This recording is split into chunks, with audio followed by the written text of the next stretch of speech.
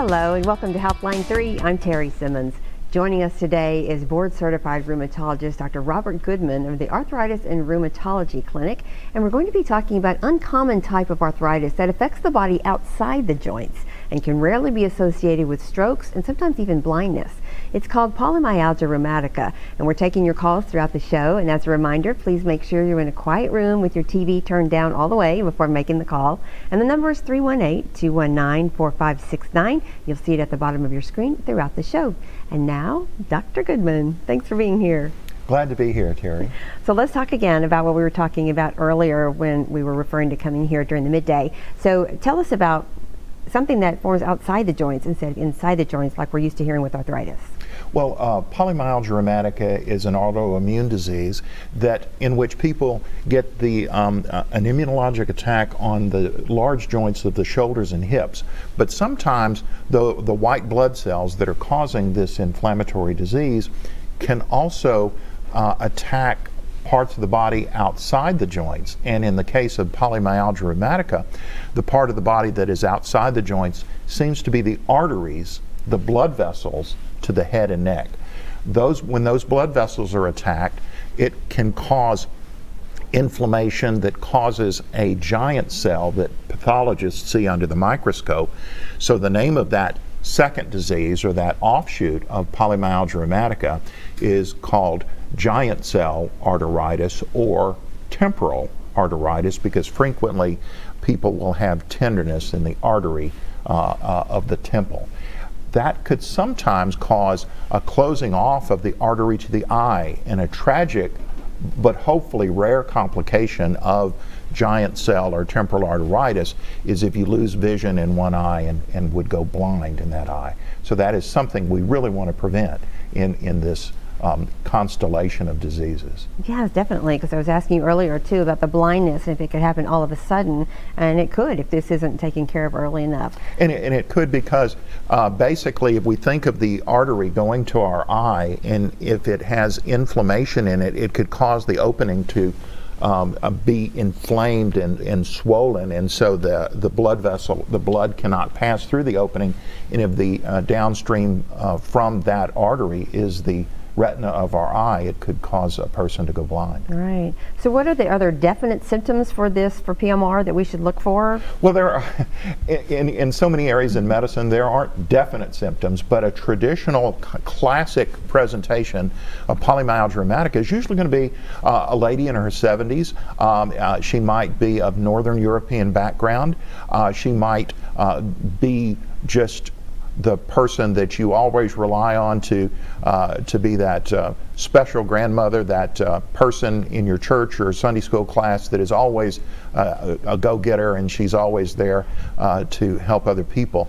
But suddenly, sometimes, usually during the fall of the year, where we're getting flu and maybe COVID, that she gets pain in her shoulders and hips that causes her shoulders and hips to feel very stiff, and like suddenly she can't get out of bed, and she's stiff until 10 or 11 o'clock in the morning, suffering from this painful arthritis. And if she were to go to the doctor, she might describe, it felt like I got the flu, and the flu just lasted for a long time.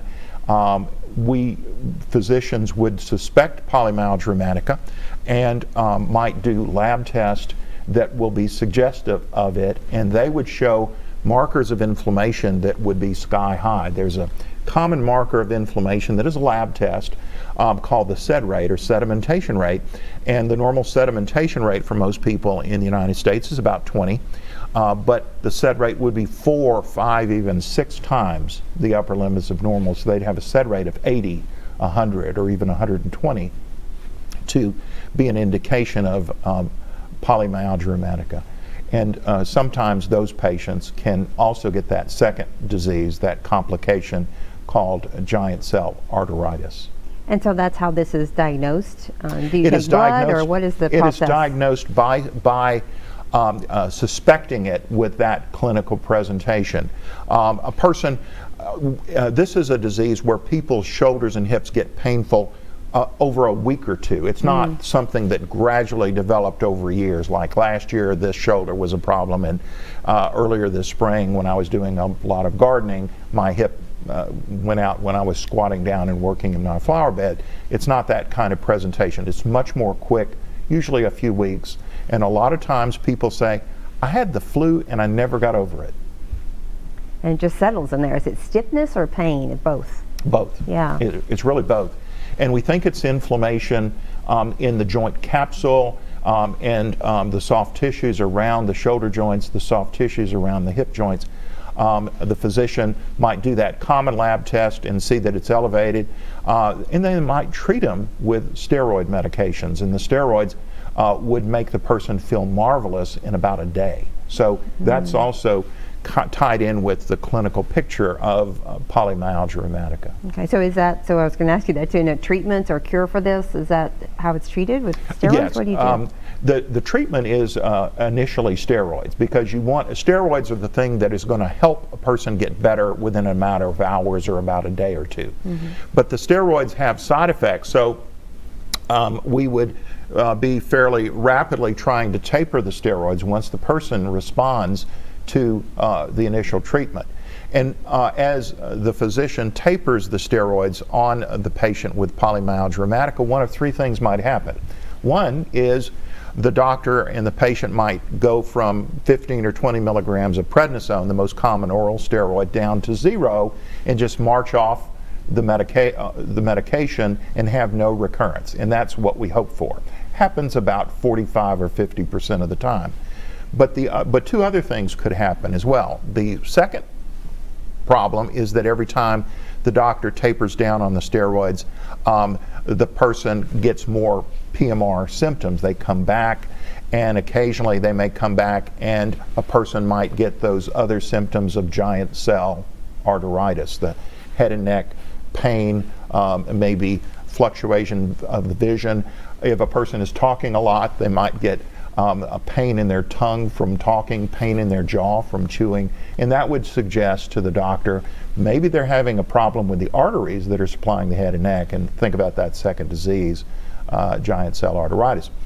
The third situation, so it could just all go away, or it could develop into giant cell arteritis as the doctor is taping down the steroids. But the third situation is they could develop swelling in the small joints of the hand. So they had swelling initially in the shoulders and hips, but now it's going to the small joints of the hands, and it looks identical to rheumatoid arthritis. Okay, and is this, yeah, because we talked about rheumatoid arthritis last time, so it could be confused with the feeling that it does to your hands, right? And since polymyalgia rheumatica is an orphan disease, sometimes it may overlap with, it could be in some situations an initial clinical presentation of rheumatoid arthritis. So you could have something like this separate from the arthritis. That's right. That's right. Do we know what causes this? We don't, Terry. We think our immune system is in charge with doing a lot of things. We have to make sure that the bacteria inside of our body, the bacteria on our skin and our nose, is not invading us. And we also have to deal with new things. We might deal with the whole world has have to deal with COVID-19. We have to deal with the influenza virus that is coming around in 2022. And some people's immune system makes a mistake and overreacts in dealing with these outside threats. Viruses, bacteria, maybe protozoa, maybe a spider bite. And in that mistake, these diseases develop, whether it's polymyalgia rheumatica and giant cell arteritis, or PMR can sort of overlap with rheumatoid arthritis, and other autoimmune diseases like lupus could be triggered in this way as well. Well, you really have to be aware of your body and what's going on to catch these things early on. And these kinds of programs are so that the public will know a little bit more about these conditions, and if you have some of these symptoms, call it to the attention of your primary care doctor. Start with them first, and they might do some initial lab tests, and if those lab tests come back positive, then seeing a rheumatologist, because we do have ways to treat these diseases, ways to cope with these diseases, and to prevent their potentially catastrophic complications. And you feel like that's good advice to people, even if there's something slightly off, mention it to your doctor, because the doctor's the one that's going to put it all together Let you them might know. not think. And in common diseases, doctors put it together pretty commonly, but these less common diseases need the attention, because there are enough people in the Arklatex that suffer from polymyalgia rheumatica and suffer from giant cell arteritis to let it be known. And we have better and better treatments for it.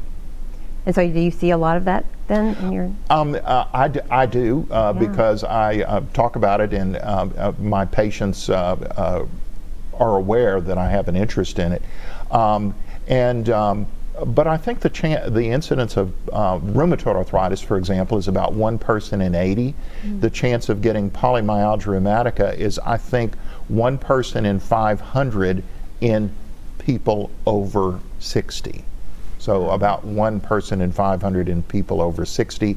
It doesn't occur very often in people under 60 years of age. Okay. And more women than men, you said? More women than men, about 3 women for every man for polymyalgia rheumatica.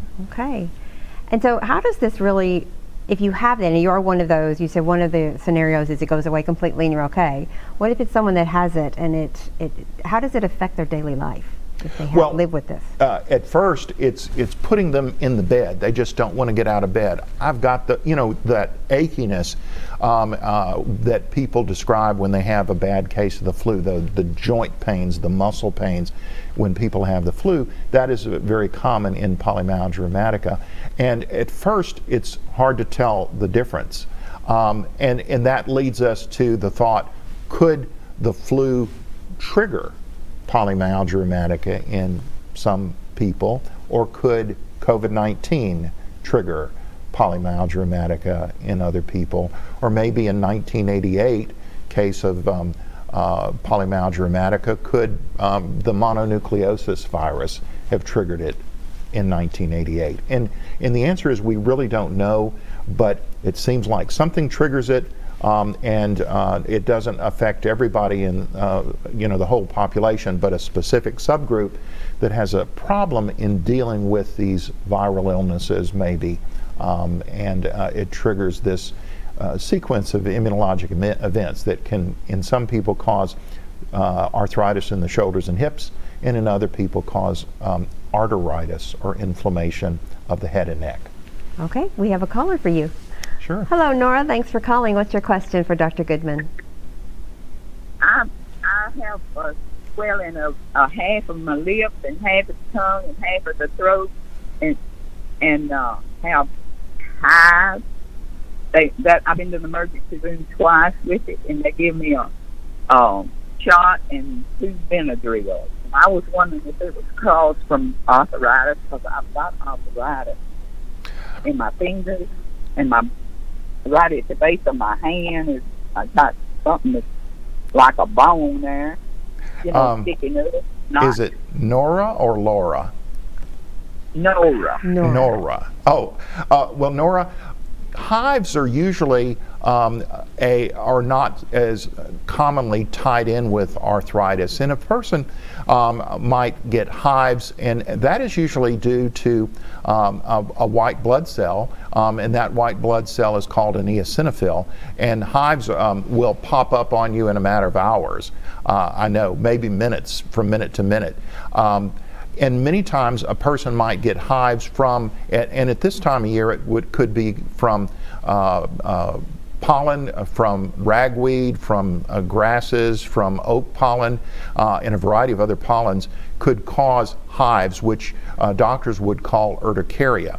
Most of the time hives, if you have arthritis and hives, it's probably that you had arthritis that's the more common wear and tear type of arthritis, and then that you have hives that are kind of a dermatologic manifestation of a seasonal allergy. So allergies are an example of the immune system misbehaving in a different way, and in the allergies you might get the immune system misbehaving and reacting to, say, ragweed in the late summer or early fall of the year in the Arklatex, and you would get that hivey rash. But you might also get a runny nose, you might also get sneezing, and all the classical manifestations of seasonal allergies that are actually, in the case of hives, in the case of seasonal allergies, are attacking two areas of the body as well. They're attacking the head and neck and sinuses, and they're also attacking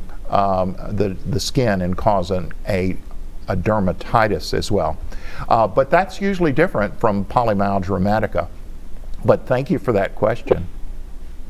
Okay, what do you think the swelling of half of my lips, they called it, and that's what I've been to the emergency room twice with, my Usually, lip with.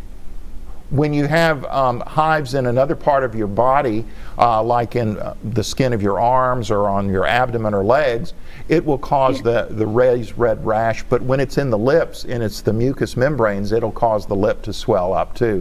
And for some reason that I would refer to an allergist or an ear, nose, and throat doctor, the lip even swells even more because of that response to hives and histamine. It's that you have these cells called eosinophils that release histamine, and a lot of times the treatment for hives is an antihistamine, and that would be the classic Benadryls, the classic Claritins, but that probably would be something to address with your primary care doctor, maybe with your allergist, maybe with an ear, nose, and throat doctor.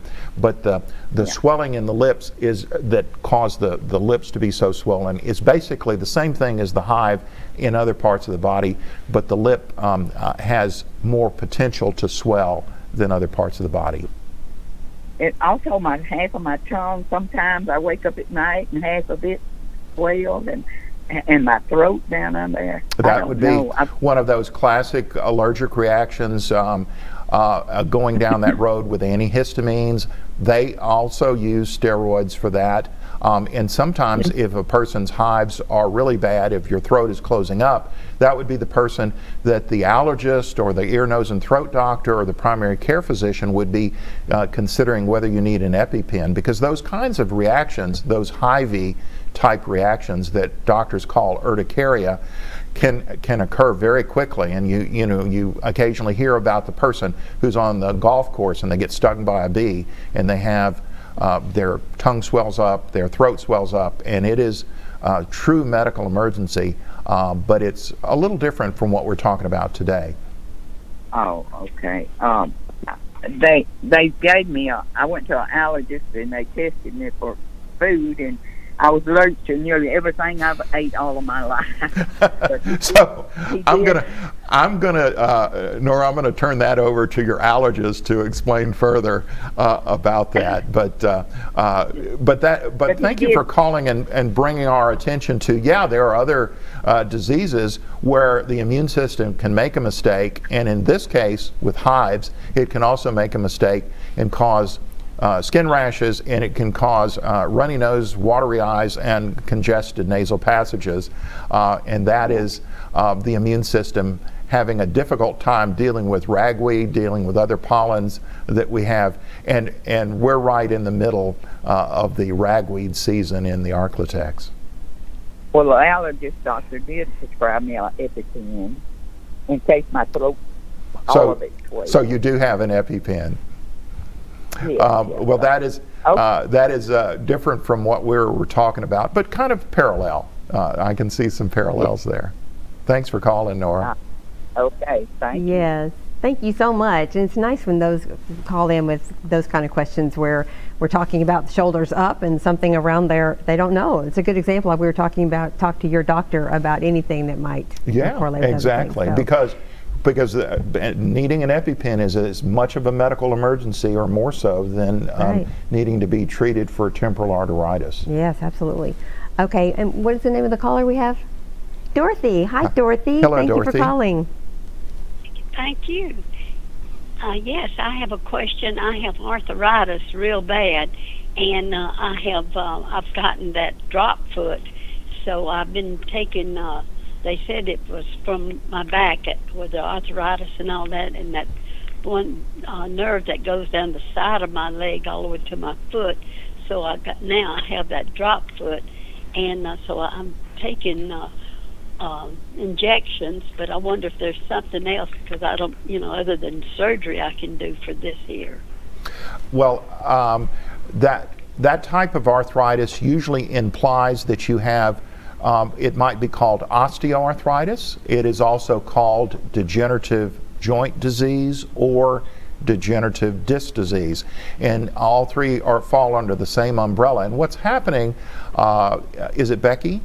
Dorothy. Oh, Dorothy. Dorothy. What's happening, Dorothy, is that the joints in your lower back, the discs in your lower back, and the facet joints in your lower back are getting wear and tear type of arthritis known as osteoarthritis, and those discs might be displaced a little bit, and they might squeeze on their next door neighbor, which is one of the starting points of that big sciatic nerve that goes down your leg.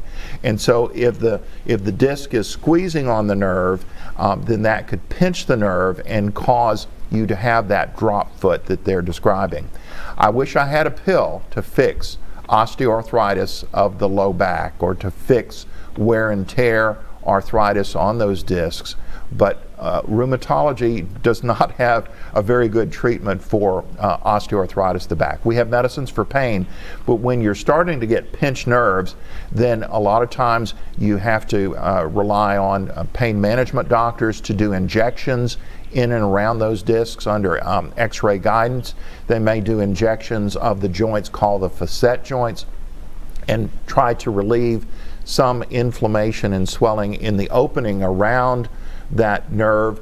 But if they are not successful, then a neurosurgeon or an orthopedic surgeon has to operate on that opening as that nerve exits out of your low back and goes to the right or left sciatic nerve, and try to relieve pressure, because the disc material may have slipped and pushed on that nerve and squeezed the nerve, or bone spurs from the facet joint may have pushed on and squeezed the nerve as well.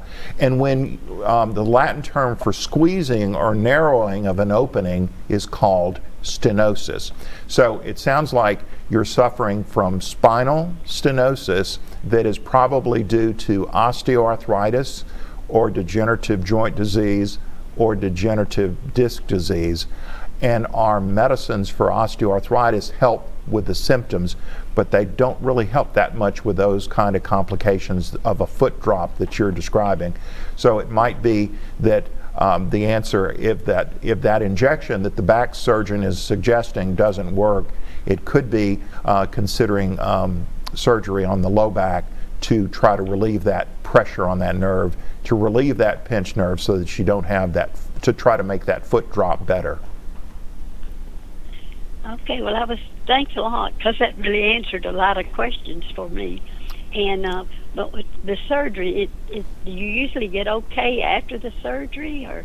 Well, it is an improving surgery, but I would say that no surgery is 100%. And surgeries on the low back can, if the goal is to relieve the pressure on the nerve, that is a doable goal. But sometimes there may be other things going on causing back pain as well. And if the damage has already been done, then the recovery of the weakness in the foot that you're describing as a foot drop may or may not get better. So it might be a combination of working with the surgeon, him trying to relieve the pressure on the nerve, also known as spinal stenosis, then working with physical therapy to try to recover some of that strength. But thanks for the call. Oh, well, thank you. You helped me a lot. Glad to help. And once again, let's talk about the subject that you're talking about today and how it does differ from arthritis, just to remind everyone who's watching. That's right. Well, polymyalgia rheumatica differs from wear and tear arthritis in that it is the immune system makes a mistake and attacks the joints themselves. And so the patient's own white blood cells are attacking the joints, and sometimes the immune system can attack the arteries to the head and neck as well. Okay. And so that can lead to these varied complications. Amazing. And we have Sue on the line for you. Hi, okay. Sue. Hello, What Sue. is your question? Good morning. Good morning, Sue. I just wanted to say to Dr. Goodman, I'm so appreciative of the information that you're giving out today. There's so many doctors that don't know how to diagnose it.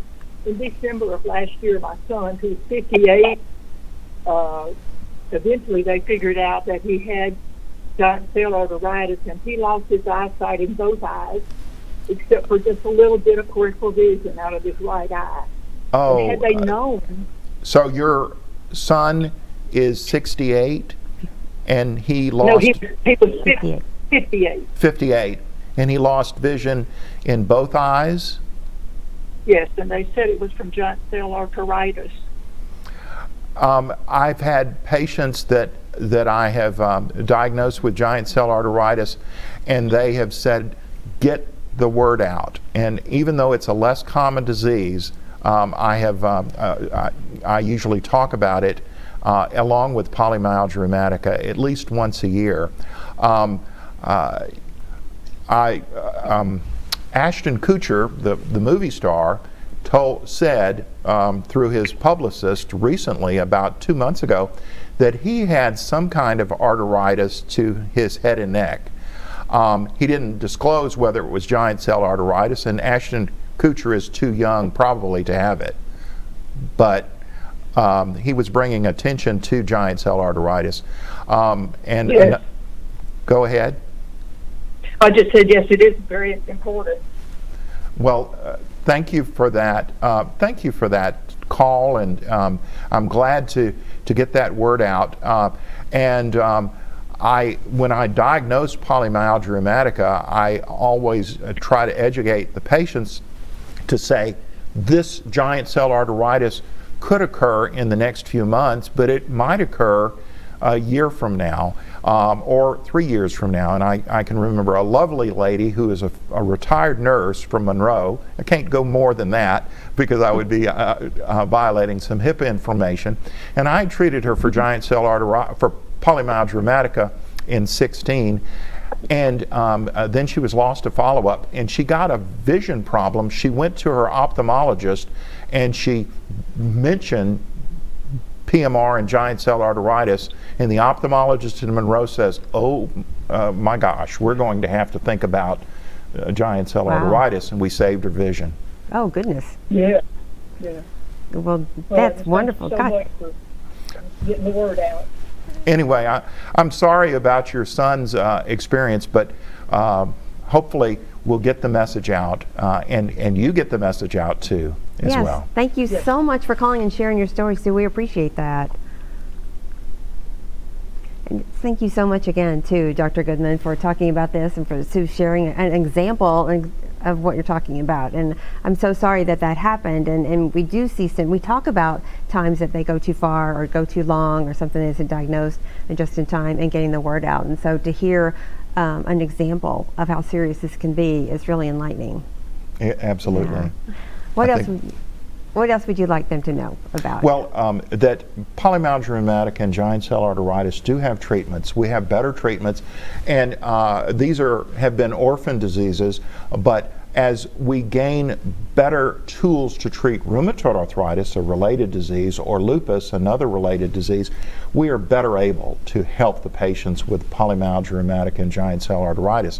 And back about 7 or 8 years ago, a medicine called Actemra that had been approved for rheumatoid arthritis was also approved for giant cell arteritis. So it's not just using steroids anymore. It is using steroids, but then moving over to medicines that are used to treat rheumatoid arthritis. And also, we actually have one medicine that is called Actemra that blocks interleukin 6, a specific member of the cascade of events that happens in inflammation. And blocking interleukin 6 can really help those patients, and if we'd have caught that patient earlier, perhaps prevent that loss of vision. Well, it's so good that we know that we can figure out ways to save them before it goes too much further. Absolutely. And there's so many other options too. Are you taking new patients right now, Dr. Yes, Goodman? I am. You are? And they can contact me at 318-424-9240 if you have some of these symptoms, because really it's important to recognize that these diseases are out there. They really are. We appreciate so much bringing your stories to us, bringing these examples, and I love that our viewers always feel so comfortable to call in and ask you, and you're so patient and informative. So thank you for being here. Thank you. All right. Everyone, thanks for watching Healthline 3. We'll see you next time.